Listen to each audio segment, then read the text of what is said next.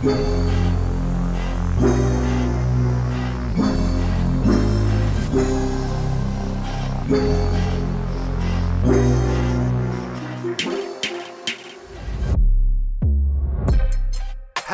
language lovers. Welcome back to Something to Say. How are you doing, Sam?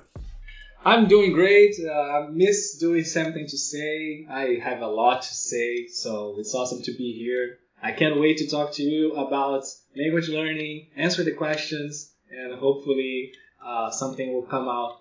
Something great will come out from this talk today. Yeah, it's our 5th episode already, yeah? So it's interesting. We started recently. It's already our 5th episode. And yeah, I'm very excited today. And I would like to know, like, how is your language journey going? Bro, I have to say, man, it hasn't been the most active. I made a promise, actually, a long time ago that I never want to say stuff online, like, not even on Instagram, nor anywhere, like, that it's not true, right? So I want to be as honest as possible. So in order to, fulfill or to, forgot how to say this in English. Yeah, to fulfill my promise, I will say the truth.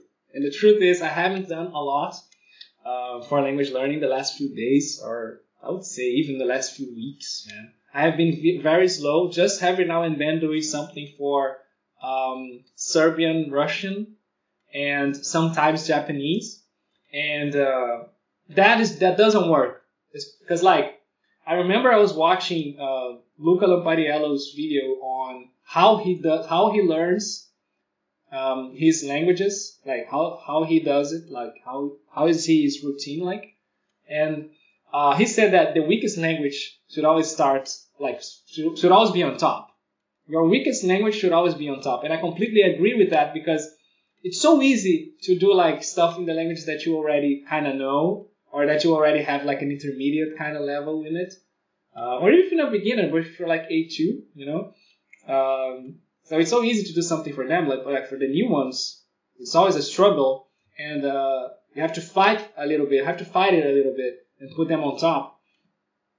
So that's why, like, I'm being honest here. I can improve my routine right now, definitely. How about yourself? What are you doing for? You were learning Ukrainian, right? Belarusian. Yeah, I mean, now I'm still in these 3 months learning Belarusian. This is something really important, that people use 2 words, Belarusian and Belarusian, yeah?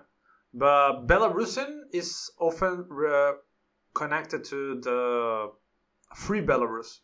So the country free of Russian oppression and political oppression, let's say. And so that's why, I mean, many Belarusians say that actually the thing of white Russia is actually a mistranslation.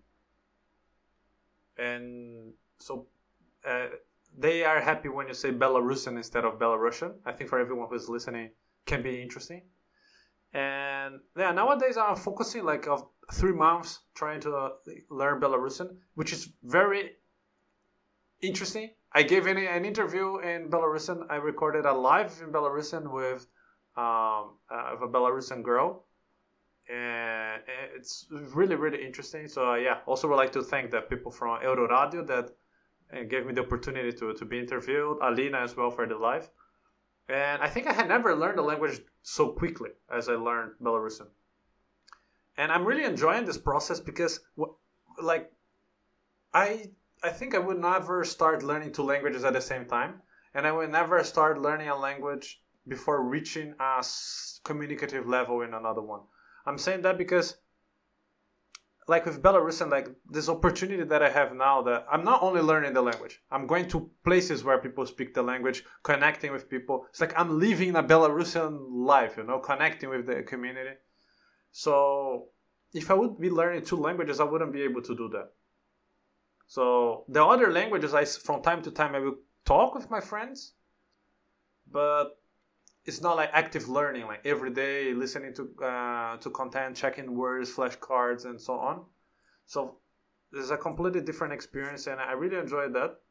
But it's like I'm already going to the last month, so I will start learning Mandarin in June. So yeah, things will change. And as we were talking before, I was saying about Japanese. I don't have a lot of expectations about Chinese. I will let it go slow. I will not make a challenge to try to learn in 3 months. I think I want to enjoy the process as well, and I know that it's gonna be slower than it was for the previous languages. And how do you feel regarding Japanese? Yeah, I like what you said about like not having too high expectations, and the fact that you did that you're about to end the 3 month you know challenge that you were doing with Belarusian. This time I say it right. That's why actually because you had said that to me before, I was like thinking, how do you say it the right way? And I was like, oh my god, since English is not my first language, I have to keep thinking. But yeah. So about Japanese, honestly, I like that you said that you don't have high expectations for Chinese, because like I feel like language learning is a marathon, but if you do a bunch of sprints during that marathon, it's like really running a marathon. Like for example, let's say you're running a marathon, right? And like you see that you look at the time and you see that you're like very far behind, so you have to pick up the pace a little bit. And then you slow down, you chill. Like I feel like this is perfect because whenever we're like a bit down, maybe or if we're not doing too much, or if we feel like we could do more, like it's not like beating ourselves up. I'm saying as in I could do more here. I could do better. I'm not motivated. I'm not doing things right here. I could improve this. I think it's a good idea to do like a challenge or something. That would be like kind of a sprint, right? To get that immersion, to get to shake things out a bit, because sometimes you're doing the same thing. So I think like those kind of sprints are great, and I think they should exist. I was also seeing one guy talking about a random guy I saw on the internet talking about that in order to learn something, in order to achieve a goal, you need discipline, but and you don't need motivation, stuff like that, right? But I like that the fact that he said, and I agree with him, that I think you could have both, right? Why like one must exclude the other? Like why do you have to just be disciplined or to just seek motivation all the time? Why not both? Why things can't be just like I know it's hard to do that. I'm not saying it's easy, but like you can still be consistent and have a lot of moments of fun or a lot of moments of motivation. I know, of course, you're not going to be 24/7 motivated, super energetic. That's not going to happen. But I think having those peak moments, always having them, like, every now and then you're going to have like those sprints or challenges or immersion or interactions. I think those kind of things really is what keeps you going, right? Because like sometimes you just, honestly, like, I don't know if it's like this for you who is listening or for you, Eliseo, but like sometimes it gets boring, right? Like sometimes I'm doing a chore. It's not that I'm saying language learning is boring. It's not what I'm saying. I'm saying there are moments where I'm not super, oh, yo, let's go, let's do this, Sometimes I feel down and I'm like learning this and I'm like, oh man, grammar. How do you feel about that, man? I mean, it's like before you said something really interesting about motivation. I think this is like a very common topic about language learning, right? And when I interviewed Luca Lamparello, he said something really interesting that motivation is the result of an action. So you do something, you see the result, and you get motivated to do more. And it's not like motivation is not what makes you do something. Motivation is not what makes you do something. Motivation is what you get from doing something. And I think when you understand that, you see that the discipline. I think that the guy probably mean that when you do something, you will see the results, and then you get motivated to do more. And that's why he says that you don't need motivation because it's automatic just after a discipline. Yeah. But the grammar thing for me is really interesting because it hasn't been a while since I haven't learned any new grammar feature, something very different.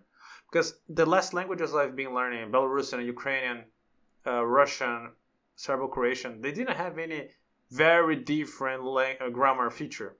So for me, it was okay not to learn grammar.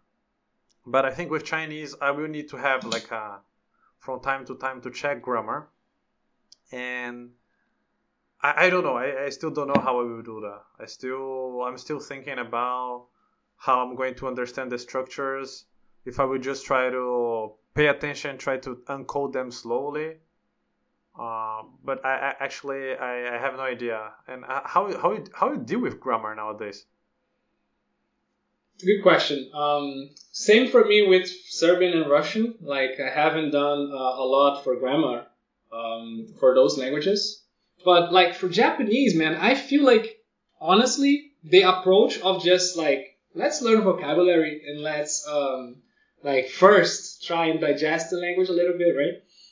Honestly, didn't work for me. Like I feel like I need to understand more. You know why it didn't work for me? Because I used to watch anime all the time, and I think that the feeling of like trying and consume content, even if it's like super basic, only expressing like super basic stuff. I don't like the feeling of doing that with Japanese and not understanding anything, because I used to do that all the time already with anime, right? I used to watch stuff in Japanese without understanding, and this feeling kind of haunts me, you know? I feel a little bit like I feel bad.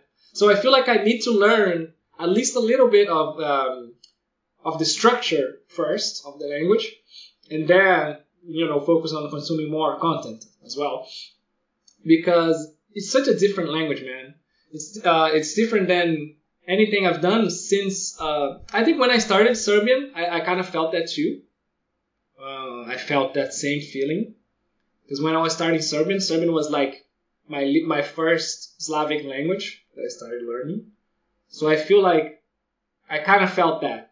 Not so intense as Japanese, of course, but I kind of felt that. And now I feel like that what I do for grammar is basically these flashcards that I'm using in the game, and it's teaching the alphabet, but also teaching words, right? So what's happening is I'm learning how to understand, the alphabets, but also how they sound and how the combinations sound in Japanese, like a combination of certain characters, and also words.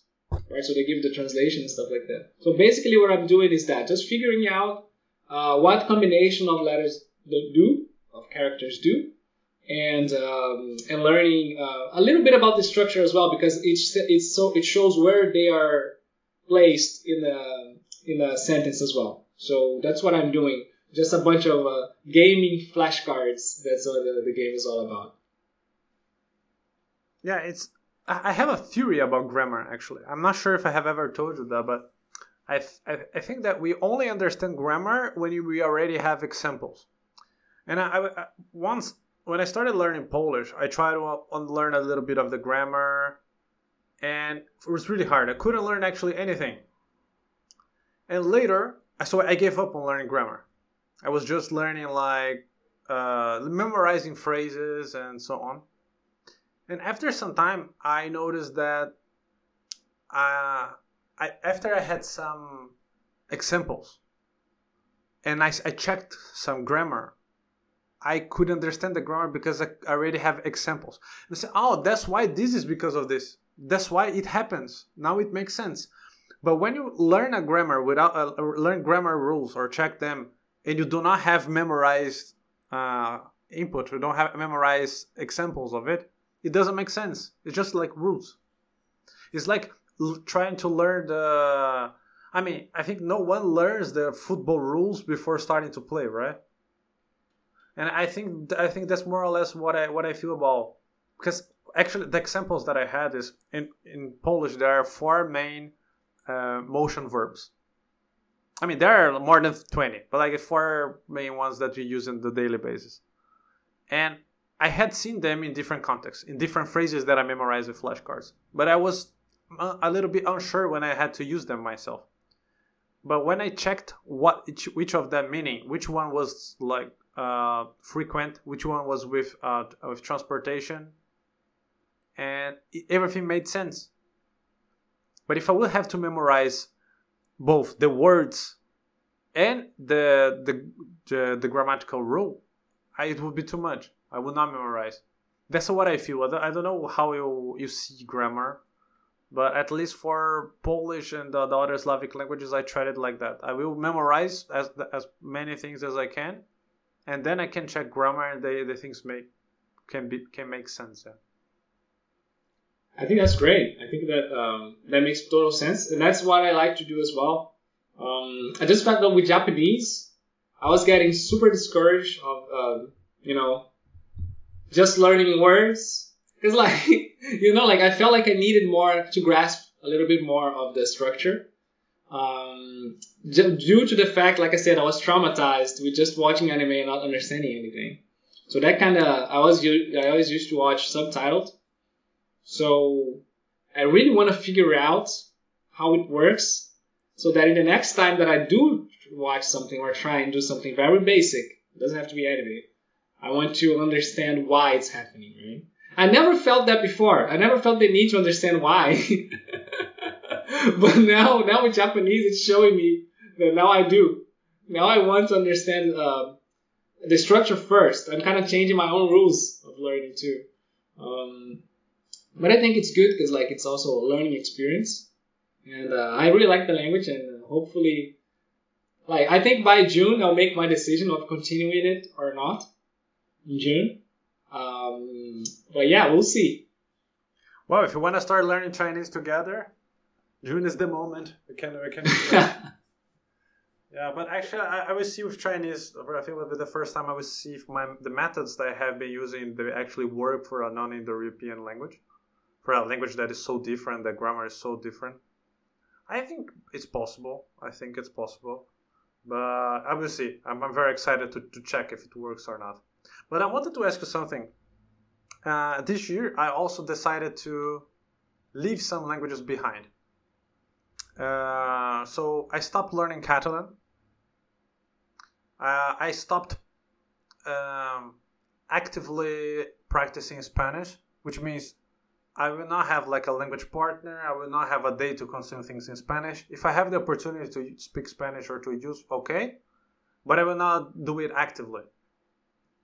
And also, I left a little bit Venetian behind, but more because the teacher I had, he's busy, so we had issues to schedule the classes.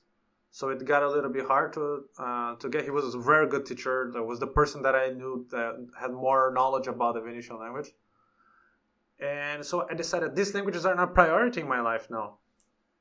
And I decided to focus in the languages that are more important. So I needed to improve my French because I use it at work, to keep my German good because I use it at work, and to improve my Russian, Ukrainian, Belarusian, and Polish because they are the languages that I use in the daily basis in Warsaw in Poland.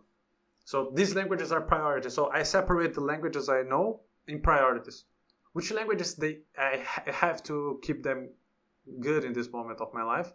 Which ones I want to, and which ones I can leave it a little bit behind. And I noticed that at least for Spanish, it's okay. Like, now I think I reached such a good level in Spanish in the past that I can not speak Spanish for months.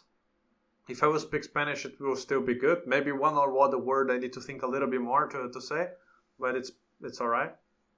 But have you ever taken this decision of leaving a language behind, stop learning it, or say, I will stop for now, I will continue in the future? How do you deal with that? Because for me, it was not a right decision in the sense like, okay, I've been like learning my 13th language and leave 3 languages behind because I want to start looking more to Asia and different cultures to add one more language in the future. It can be a little bit painful. How do you deal with that? Yeah, languages are like our babies, right? Like it's so hard to just let go. I agree, 100%. Actually, I have to say something. I said that Serbian was my first Slavic language because I don't consider what I did with Russian before studying. Because like when I actually decided to start Russian, it was many years ago, and it was before 2020, and I remember that it was like a mess, right? I wasn't doing the right thing. Like I wasn't getting enough immersion, getting enough like just learning new words. I wasn't like progressing even in the beginning. Like honestly, it was just like too much at the moment. So I actually dropped Russian, but it was really fast. I don't even consider it because I think it was less than 2 weeks when I dropped it. I think I've also dropped German in the beginning for a while, but I came back to it. But like I kind of stopped it for a while to focus on other languages, to focus on French, Italian, and then I came back to German again. But like I definitely have done that before, and I think it's always like making a decision is better than not making a decision, right? If you think that like things are, I'm talking about language learning, right? I don't want just to sound like a life coach or something. No, about language learning, okay? Like if you know you have to do it, like if you know you have to stop because like you're feeling super overwhelmed, it's not working, you have other responsibilities at the moment. I think it's okay to put it in the freezer or like let's say I'm not gonna learn it right now, but in the future schedule it when you're gonna come back to it. I think like dropping is totally fine. Like I used to be afraid of dropping. I used to be scared about stopping. But I think like it's not giving up. It's more like prioritizing other stuff for a moment. Maybe in the future when you have more time you can actually dedicate to that language. You can come back to it.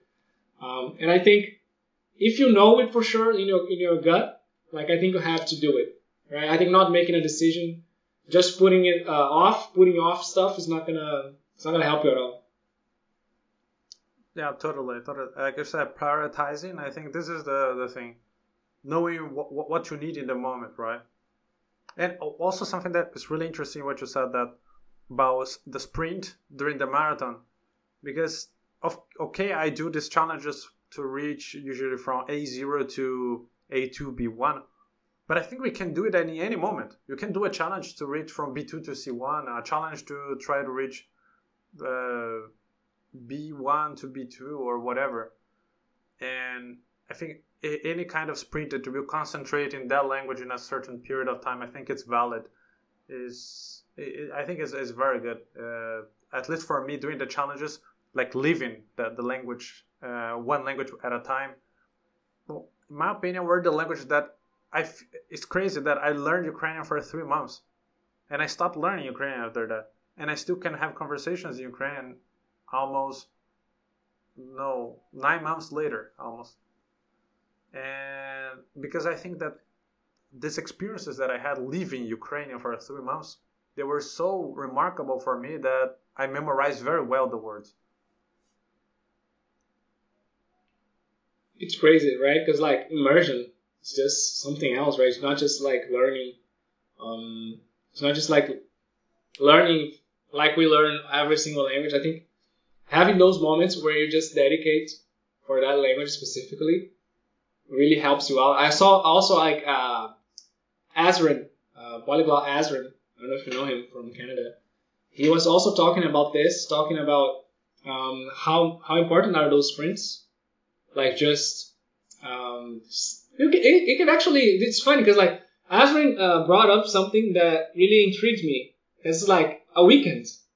You can actually do like very short sprints as well. Like you can, like you're learning the language. Let's say you're learning multiple languages, especially if you're learning multiple languages, and you say, "I'm gonna do a sprint like this week." You can do that. Like it's fine. I think, especially if you completely like, if you don't have a lot of motivation, if you don't have, if you feel like you're not doing a lot for the language, I think doing those kind of sprints is very good. And I think short sprints are also interesting. Yes, Fabrizio, he likes to do that. Fabrizio and Lucas, but Lucas, he hadn't told me so many stories, but Fabrizio, also from Language Boost, he had many stories like that. I think learning Latvian from, I think, midnight to 3 a.m. in the hotel, the Polyglot Gathering, with someone, like 3 hours intensively trying to learn the most basic words and combine and have some interactions. Or once he asked me like, okay, you can stay here in the hotel like later and we'll try to learn Venetian in 3 hours. And I said, crazy, I will not stay like that. I mean, I think I didn't reach that level of craziness, but for me it's really nice that you can have a sprint of 3 hours. And Yeah, for me, Fabricio is like a very underrated polyglot. He has some crazy. He's very creative about many things, and I think he doesn't just doesn't show it, but it's really interesting. The methods he has. Every interview I have with him is a masterclass, and this print, as I said, can be done in 3 hours. Maybe I have never done that, but why not? And they also have, I think, I don't know if they made a video, but once they try to learn the Korean alphabet in 1 hour or something like that in a restaurant. Like this challenges, which is it's cool. It's super cool, super fun. And like, have you seen the video where I think it was Luca, right? I think Luca Lampariello was there. Alex Rawling. Alex Rawling or Rawlings? Is it Rawlings? Alex Rowling, okay. Rawling. Rowling. Yeah, he was there. Sorry, Alex, for butchering your last name. It was him. Luca Lampariello. I think. Who else was there? Oh, someone else. I can't remember now. Oh, I think the twins. Remember the twins from Babel? I'm not sure if both of them were there, but yeah, they had like this experiment. I don't know if you saw this video, by the way, where they tried to learn a language really fast. Like, they just it's really cool. I'm gonna send you the link later because it's very interesting. They were in a situation. It was many years ago, so where they had to learn the language as fast as they could, but it was like from scratch, right? So I think I can't remember well, but I think for Luca it was Romanian. So that's like easy peasy for him. Was Romanian for him? I'm not trying to, now undermine no, of course not. I think any language Luca would do amazing. But actually, especially because he's Italian, I feel like Romanian is a great language to start from scratch. So like, I think for him it was Romanian. For Alex, I can't remember which one was for Alex.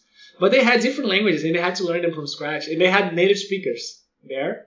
They would try and teach the language like Fabrizio did, kind of, the sprint thing.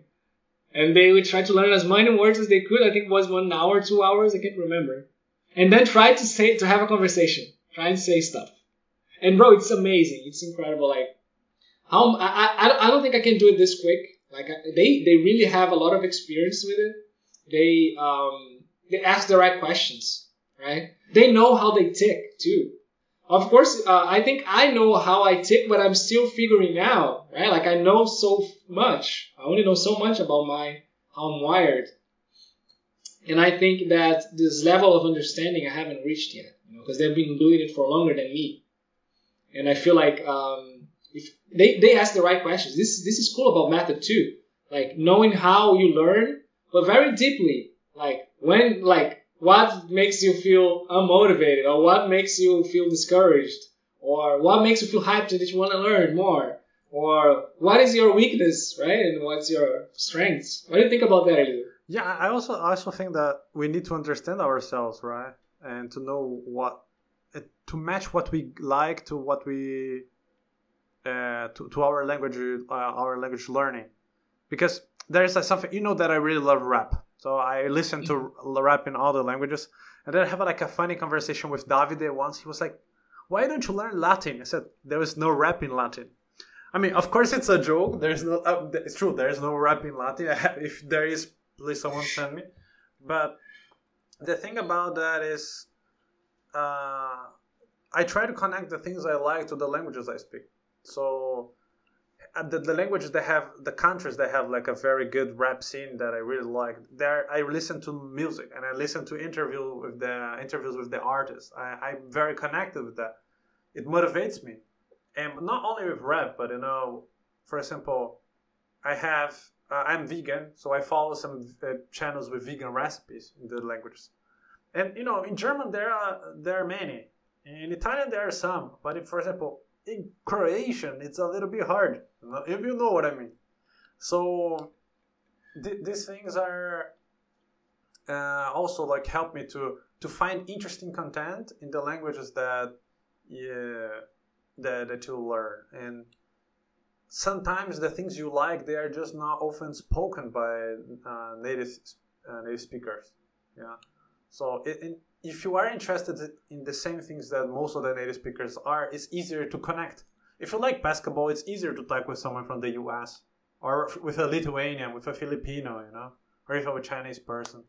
If you like football as well, connects with a lot. So I think it also helps to know what you like, and because I started learning how to talk about these things I like right in the beginning.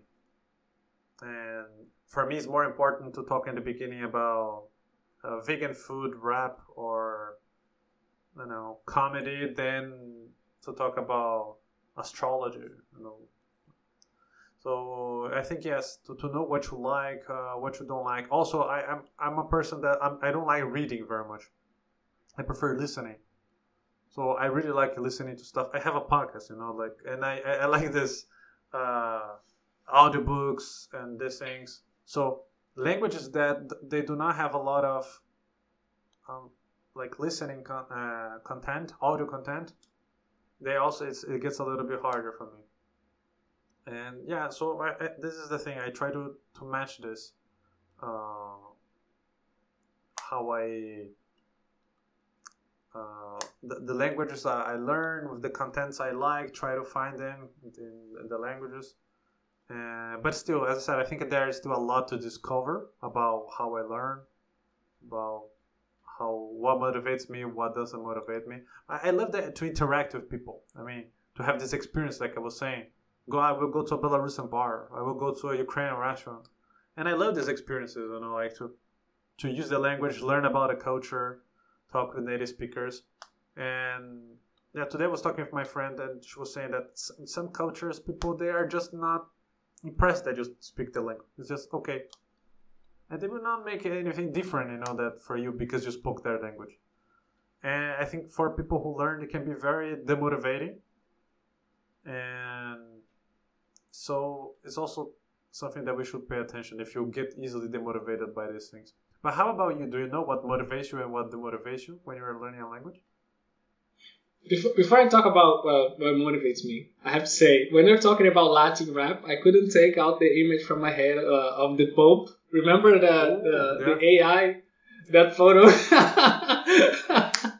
The image of the Pope with the drip, with drip. There is also like an AI image of the Pope doing a layup, like in a basketball court, and with a Nike shoes, like I think they call even the Air Francis or something like that. So it's Pope has drip. Yes. Anyway, Pope has basketball skills as well. Oh yeah. By the way, this is nothing to offend any religion whatsoever. This is just something that came to my mind. So you asked me what motivates me, right? In language learning. What motivates me is also similar to what you said. The human interaction, I think, is the biggest motivator. I always say this, actually. I don't say this quite often. I say this to people that I know, that the moment where I really felt like, man, this is awesome. Like there's moments where you're like having like especially in real life, right? You're having these moments where like, bro, this is so cool. If I could do this 24 hours a day, I would. And it was in a polyglot gathering where it was like a local thing. It's kind of a very local thing. And not only polyglots, people who like just like learning other foreign languages, right? You don't have to speak like several languages. Just if you know two, you're welcome. So like I was in one of those local gatherings, polyglot gatherings. And bro, like I was having a blast. Like there were people from all over the world there, people from Spain, people from other parts of the world, people from Europe, people from South America, and it was really cool. And I was like meeting new people and interacting with them in several languages. I even had a Barcelona shirt on, and there was people there. There were people there from Barcelona, so it was really, really cool, right? And a very interesting moment where I felt like, bro, this is awesome. Like this is great, you know. And I feel like that is definitely the biggest motivator for me as well, like human interaction, being able to use the language like with someone else, like socially, especially in person. I think because, of course, online is also amazing, it's also great, but like I feel like when you're having real life interactions, I think that's just different. That hits different. Yeah, yes. To understand content, right? like when you listen to a song or to when you watch a movie and you are reading subtitles is different than when you can actually understand the language and the cultural references. And for me, this is something it's completely different. And it's like just having access to a different world. It's something that I can say that changed my life. I learned from so many different cultures because of languages, and yeah, I think this is also what motivates me. Oh yeah, the content part too is great. Like I love like also like discovering, like you said, unlocking new worlds. Yeah, and I have three questions here, and I think they are not that easy to answer. So the first question is, what do you do when you are starting learning a new language? The part two of the same question. What's the process to reach the B1 level when you start learning the language? Here's the thing. There's what I do, and that is what I'm doing with Japanese. So I don't want to be a hypocrite, right? And say something that I don't do. Like I said, for Japanese, I'm trying something else because of what I mentioned before, my anime trauma. But usually what I do is, I think I've mentioned here before in other episodes, but it's also always great to talk about it again, so thank you for the question. I learned first some words that are like, survival words that you have to know. Like, for example, how to say hi, like how to greet someone, how to ask how they're doing, how to talk about professions and hobbies, how to say goodbye, of course. And I think those are like things that I have to know. And also very specific sentences, it's very simple. But dude, like when I say this, that this is important, believe me. Knowing sentences like, how do you say this in? Like, how can I say this in? Like, you have to know those. You just have to know those. Like, can you repeat, please? Right? Like, I know it sounds stupid, but like, it's very important that you master those. Like, asking to repeat, asking to speak slowly, asking for how do I say this in? Right? Like, or what does this mean in? Like, those kind of sentences are very important. But also a little bit of grammar, as in, what I mean by grammar here, I mean like pronouns, right? Like pronouns, at least the pronouns, how to say I, how to say you, right? I think those, and also some most used verbs. I'm still talking about vocabulary, right? Most used verbs, or like how to talk in the present first, right? Then how to talk in the past, how to talk in the future. At least some common knowledge about how to use one of those, if there's many in the language you're learning. So to sum it up, basic words, survival sentences, like I said before, like the ones that you need to ask, well, how do you say this in? Or the pronouns, that's the grammar part. Most used verbs, present, past, and future. That's what I do for like the language that I started learning. And as for B1, it's a different process. I think it's different because now you're consuming content. It's already like you already have some knowledge to start watching some stuff, listening to some things. And I think it's just a matter of learning more vocabulary, breaking the bubble of like getting out of the bubble of just learning what's most used, and start going a little bit deeper than that, a little bit deeper, right? Learning more vocabulary. That's what I mean with expanding your vocabulary. And a little more deeper on grammar too. I feel like if you want to get to B1, there's a set of stuff that you need to know in grammar as well to get to that level. So I feel like also like advancing grammar, so studying a little bit more grammar is a great idea. What do you think about that, Elise? What do you do for starting and to get to B1? I think first of all, I think I agree what you say that a little bit of grammar every time you are reaching different levels. So the more the deeper, like the highest the level, the more you need grammar, right? I think that's why when we, as native speakers, we start learning grammar at school when we already can speak the language. But I think this is the moment that we need to correct more things, right? But I also think it's very important. I think I already showed you. I have a document, like a good Google Doc, with phrases, and the phrases are like the ones you were telling me, like the first interactions. So I will have the greetings. I will have the thank you, of course, like simple answers that you can not say only yes or no, but no, thank you, of course, maybe. this is like the first level I have of in the document, and the second I start already with the questions. So the questions are already like the most common questions that people will ask you. What's your name? Where are you from? And how long have you been living here? And I don't focus on grammar. Just try to memorize phrases, and I try to use these phrases with people. So when I use these phrases with people, I get different answers, and I learn from the answers.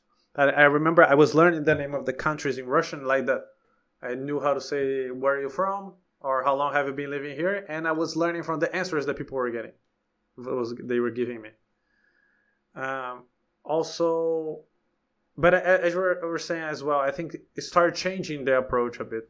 So, in my opinion, okay, you said about the frequency. I believe that there are two frequencies, frequency list. So there's the one of the language, then the one that you use. Because, for example, for me, I need to know phrases like I'm vegan, I don't eat meat, does it contain milk? Because as also being like intolerant to lactose, I need to know when I go to a restaurant. These phrases is extremely important for me, and so but they are not probably for you, I believe. And so knowing your own answers, your own questions that are important for your frequency list, they also help. So it took a while for me to build this document. I was like, oh, this is important. Write in the document. This is important. I will use this often. So I was adding this document. Now I might have like 500 phrases. I separate them in levels. And I think I can, at least with many languages, it helped me to reach like a A2 level, I would say. If with all the 500 phrases, I think I can reach even like a B1 level if I go through all of them.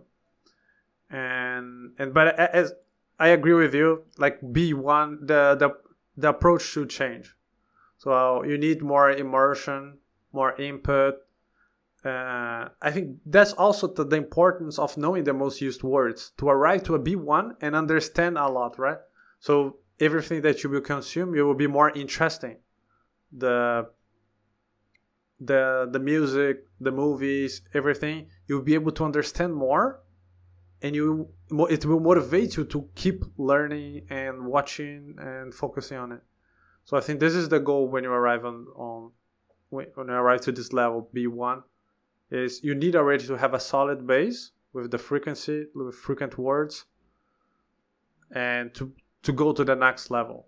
But then you will need much more input than in the beginning, much more. Absolutely. I think like what you said added perfectly to what I was saying about I like that you said you have two frequency lists. I love that. And it's so true. We all have the stuff that we need to say, that we say every time, right? Also, that by the way, those who are listening, I think people are very interested in that 500 words document on Google. I think people listening must be like, oh my god, he has the 500 most used words. No, I haven't actually. It's 500 phrases. Because I think this is also a very good tip for people. In the beginning, in the past, I was learning words out of context. And then when I needed to use them myself, especially if you learn a language which has cases, it will not know how to declinate the word correctly. So then I started to... that's why my documents are documents of phrases. So I don't learn grammar, but I memorize a structure. And then I will say like, okay, so if I will say like, pizza becomes pizza in this context, maybe the other word that finishes with A will also finish with U. And then you start recognizing the patterns because you already have this memorized examples. So, but with phrases, not with words. I think if you memorize words, I think memorizing words, they can be good if you already have a very good level of the language and you need to learn like specific things. I remember like learning some things in Spanish and Italian in the past, like vegetables. So different like names of vegetables that they're not very frequent in the daily basis. So, if I would need to use them, I would be able to use them there because I already have like a good level in the language. But in the beginning, you need context. Oh, absolutely. I agree 100%. Also, to add on that, what you said about knowing what you know, knowing the stuff that you say often. I think it's also important to know, especially if you want to reach B1. I want to add on that is that noticing the mistakes that you make repetitively, because we all have this kind of things that we struggle with. Usually, for me, it's the same thing in different languages. So, like knowing about those mistakes that you are usually making, I think pointing those out and really, like Eliseo said, once you get better in the language, you're kind of fixing stuff. So I think going in and fixing the mistakes that you repetitively make is going to take you to the next level as well. I totally agree with you, yeah. Because I think even native speakers have that, right? These mistakes that we make all the time. And we just don't notice. They are automatic, yeah? They become like we are used to say things in a way that sometimes they are not correct. So I think, yeah, that's why I think it's important also the professional feedback. Not exactly like for a teacher, but can be a teacher that's a language partner, can be a language partner that really understands about languages. The person that can tell you that, okay, you are making this mistake all the time, and let's try to improve that. You should, instead of saying this, you should say that. I think because when you don't get the feedback, you will never know that you are saying things wrongly, and then it's hard to break the habit. True, that makes sense. I think talking to someone else would be a great idea, definitely. And the second question that we have here, also want to know, is when to start consuming materials or contents made for native speakers in your target language. What's this moment? Oh yeah, that's controversial, isn't it? I love the controversial questions because this is the place for it, right? Like we're speaking very freely here, based on, of course, experience, based on what we saw. We're also using, of course, knowledge that we learned from other polyglots. But I think, this one's very controversial. I think if you get like 5 polyglots and you ask them the same question, I think five of them would answer something different. I feel like, honestly, for me, I'm a rule breaker. Like, I break rules. So, like, I think that whenever I like something a lot, I just watch it, whatever. Like, honestly, I'm watching Naruto. Man, I know like very little Japanese. But like, but I don't recommend that, okay? I'm not saying that you should do that, no. I think that the right time, if there's such thing, would be when you can understand like at least 50 to 60%. My number is low, but like that's how I feel about it. If you understand at least like 50 to 60, right? I don't even say 70. Like I say 50 to 60. But but honestly, I don't know if there's a right time. I know people say that, of course, you should understand. I know that like research and stuff like that. But I think the research also should take into account the fact that the person really wants to watch that thing, right? Like if the person will do anything to actually understand what they're watching, honestly, I don't know if there's a right time for that person. I wouldn't say they should wait, like honestly. But this is what I'm saying. Like if you want to go play by the book, if you want to go do things like proper, like quote unquote, you should learn like at least above 60, right? But like honestly, I just say if you really love it, try to break it down, break it up, like break it down.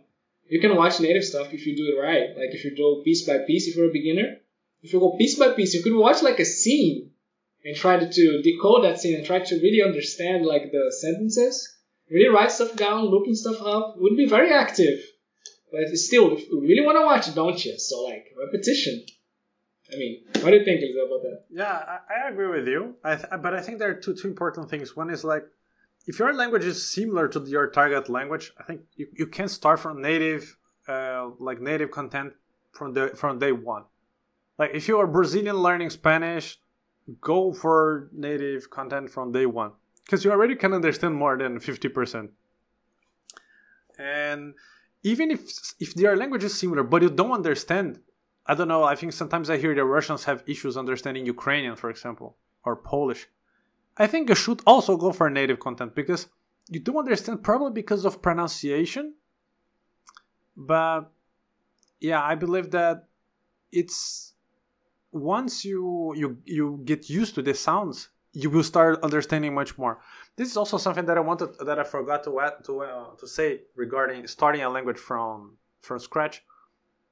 Something that I learned. I had recently an interview with Elisa from French Mornings, and she told me something that I have been thinking about a lot. And she said that students should learn the sounds in French before learning the language, because many French students make very basic mistakes even in advanced levels because they didn't learn properly the sounds.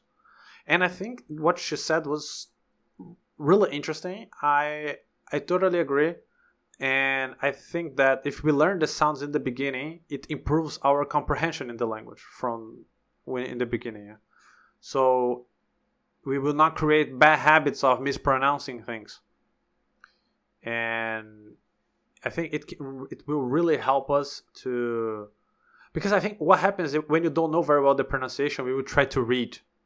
And if you speak, for example, Polish and you try to read, it works. But if you are like Russian, it gets harder. So Danish, it will not be able to do that. And so I think it's also like learning the sounds to be able to listen more, notice the sounds, practice. Because I think some sounds you need more time to reproduce them, others less. So yeah, I think it's also like a very good tip when you're starting learning a language. But and also complementing what you said regarding consuming content for native speakers, I feel that on one hand, it's if you want to do this, if you are right with not understanding everything, but because you are interested in the content, so you can have subtitles and so on, I think it's fine. But I also think that there is a very important role of deliberate practice. This is just to be exposed. Because when you are exposed a lot to the language, like from different contexts, you recognize a lot the words that you see on your daily studies. And you see them in different contexts. You pay attention to the pronunciation. And sometimes it happens that you say, I know this word, but I don't remember from where I know this word. Probably for like one situation like that. I think both learning like specific learning from input, like for a short input, like active, as you said, like checking out the words, translations, explanations, but also deliberate practice. Both are different exercises, and they are really both really good and important. That's awesome. That's awesome. I definitely agree with you. I think what you said there is very important. You mentioned something about if the person doesn't mind not understanding, and that really resonated with me because like, as long as you're not gonna get like discouraged and stop learning just because you're not understanding a movie that you want to watch, right? As long as you're okay with not understanding in the beginning, I think you should definitely go for it, even though it's not by the book.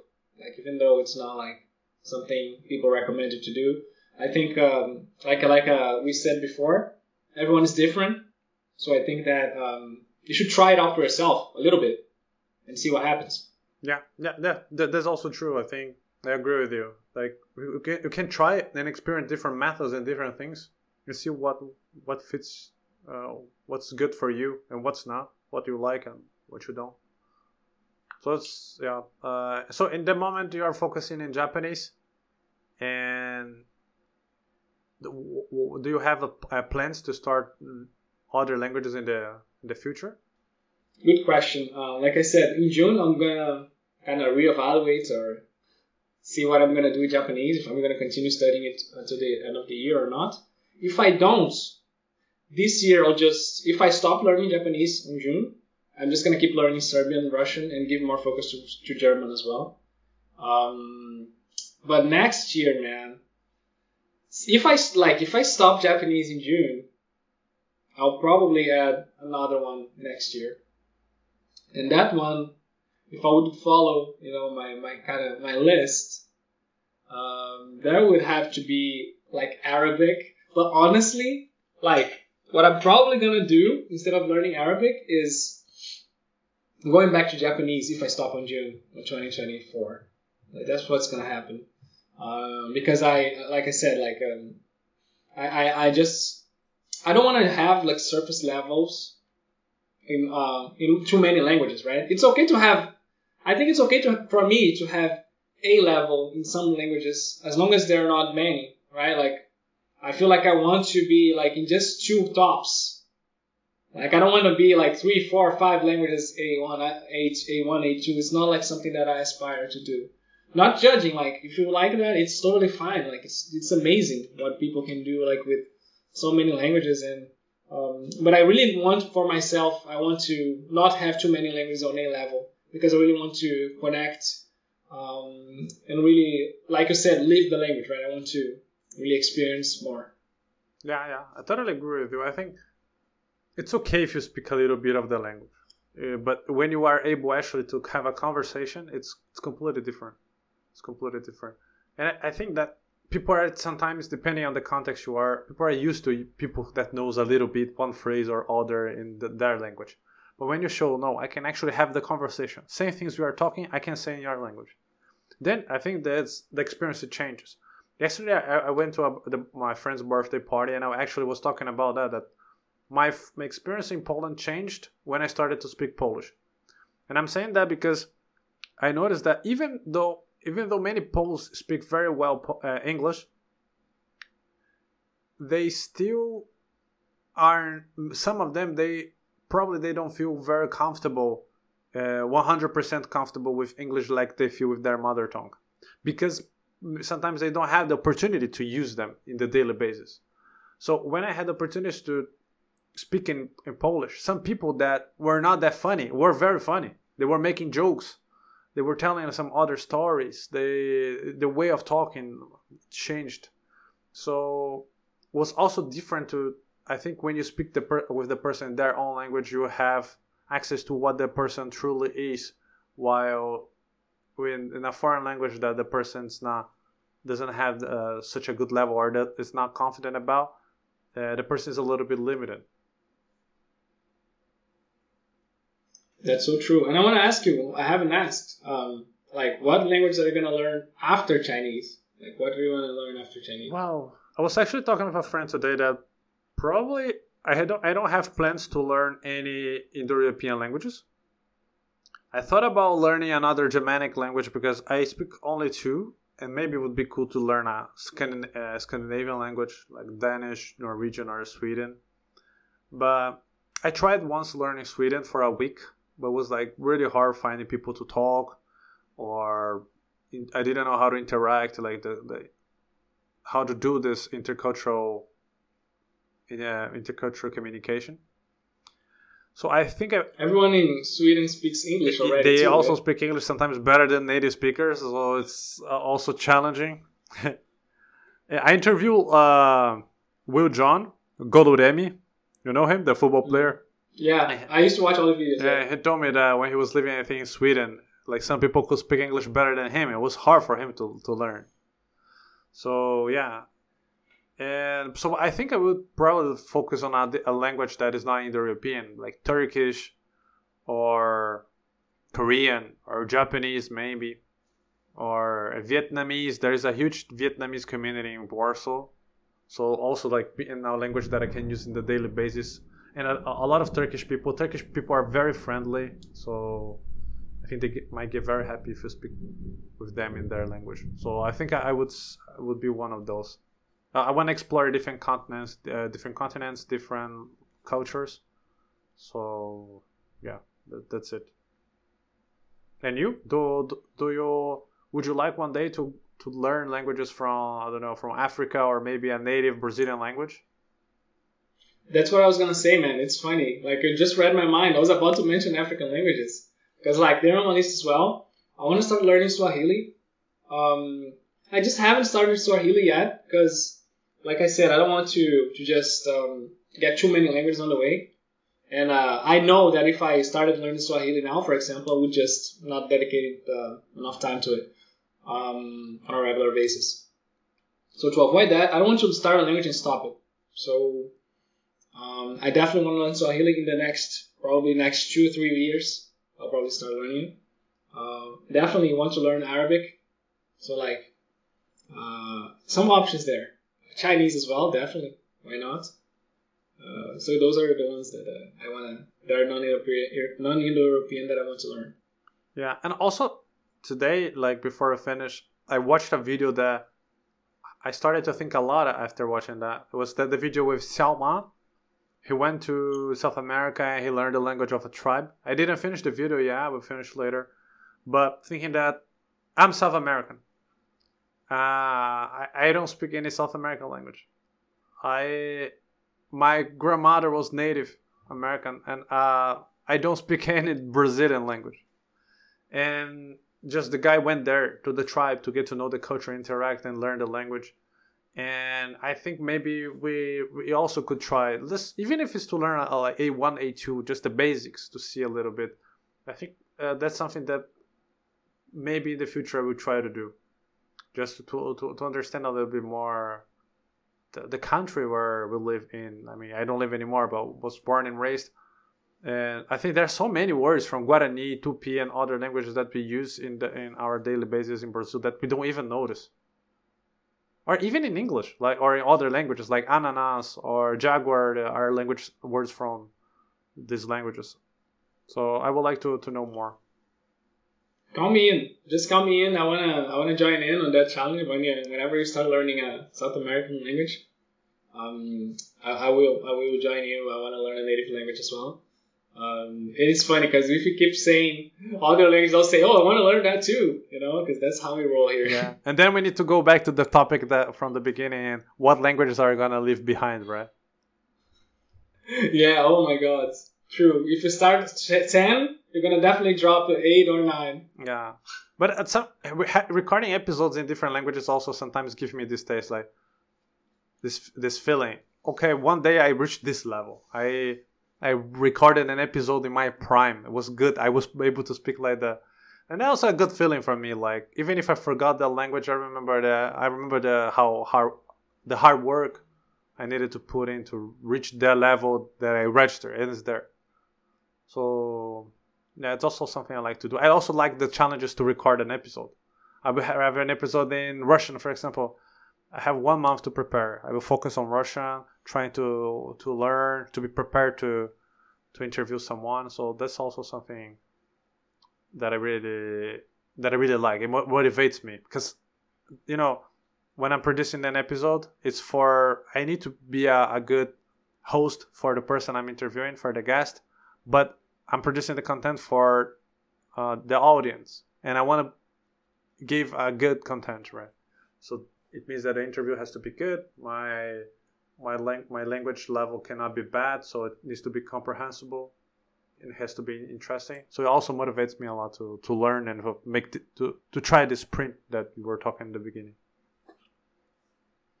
Bro, you're doing a great job, man. I think you're doing great, and also I really like the fact that you're a polyglot and you're interviewing other polyglots and talking to people in the language learning community. And that's amazing, right? Like, you're not just I always say this, I actually said this before, but I really admire that you're not just some random guy who's starting a podcast just wanting to talk. Nothing wrong with that, right? Maybe it's fine that if someone starts a podcast, you just ask questions, but it's even greater, it's even more amazing when someone is a polyglot, right? Like, you know what questions to ask. You can talk in different languages, do the podcast in different languages, so I think it's great, man. You should. I hope this lasts forever. Yeah, thank you, man. And also, there is something really interesting that I'm trying to record episodes connecting different topics to language learning, and I interviewed comedians that perform in different languages. I recently interviewed a singer that sings in different languages. So it probably when this episode will be published, more or less in the same time, I will be publishing this episode with the singer Marta. And I like that. I like to see how people use different languages to do other things. But the thing is, when I'm going to interview them, it's harder for me because their field is not my field.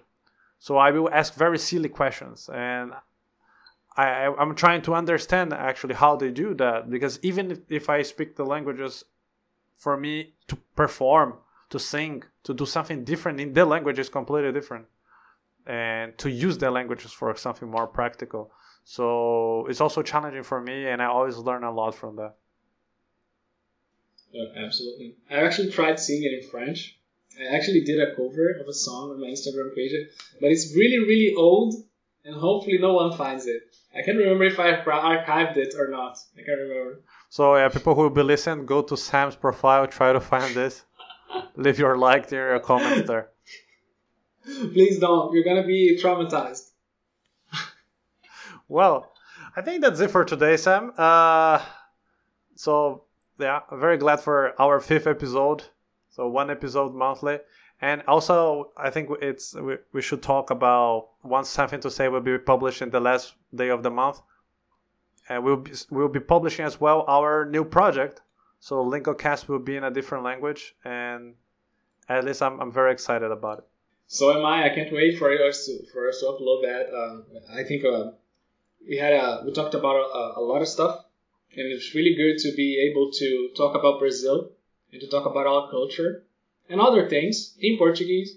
So make sure to check it out if you're learning Portuguese or if you're Brazilian listening to this, right? If you want to just listen to the 2 Brazilian guys talking about Brazil, different perspectives as well, because like I live here, Eliseu doesn't live in Brazil, but he lived here and he was born here. So it's really, really interesting, and I'm sure people are going to love it. Yeah, if you speak Portuguese, if you're learning Portuguese, if you like Brazil, I think you will have fun, you will learn a lot, and for sure you will have a Brazilian experience with this new podcast. Absolutely, definitely. So if you like this episode, don't forget to follow us on social media and your favorite podcast platform. Leave your comments. And if you want to ask anything for our next Something to Say, just send us a direct message or a comment in our post. You can find Sam's social media in the description of the episode, mine as well, and Linkocast. Thank you guys so much for listening, and keep learning. If you're going to drop the language that you're learning, come back to it later. Just schedule it. Come back to it. Don't give up. See you guys in the next one.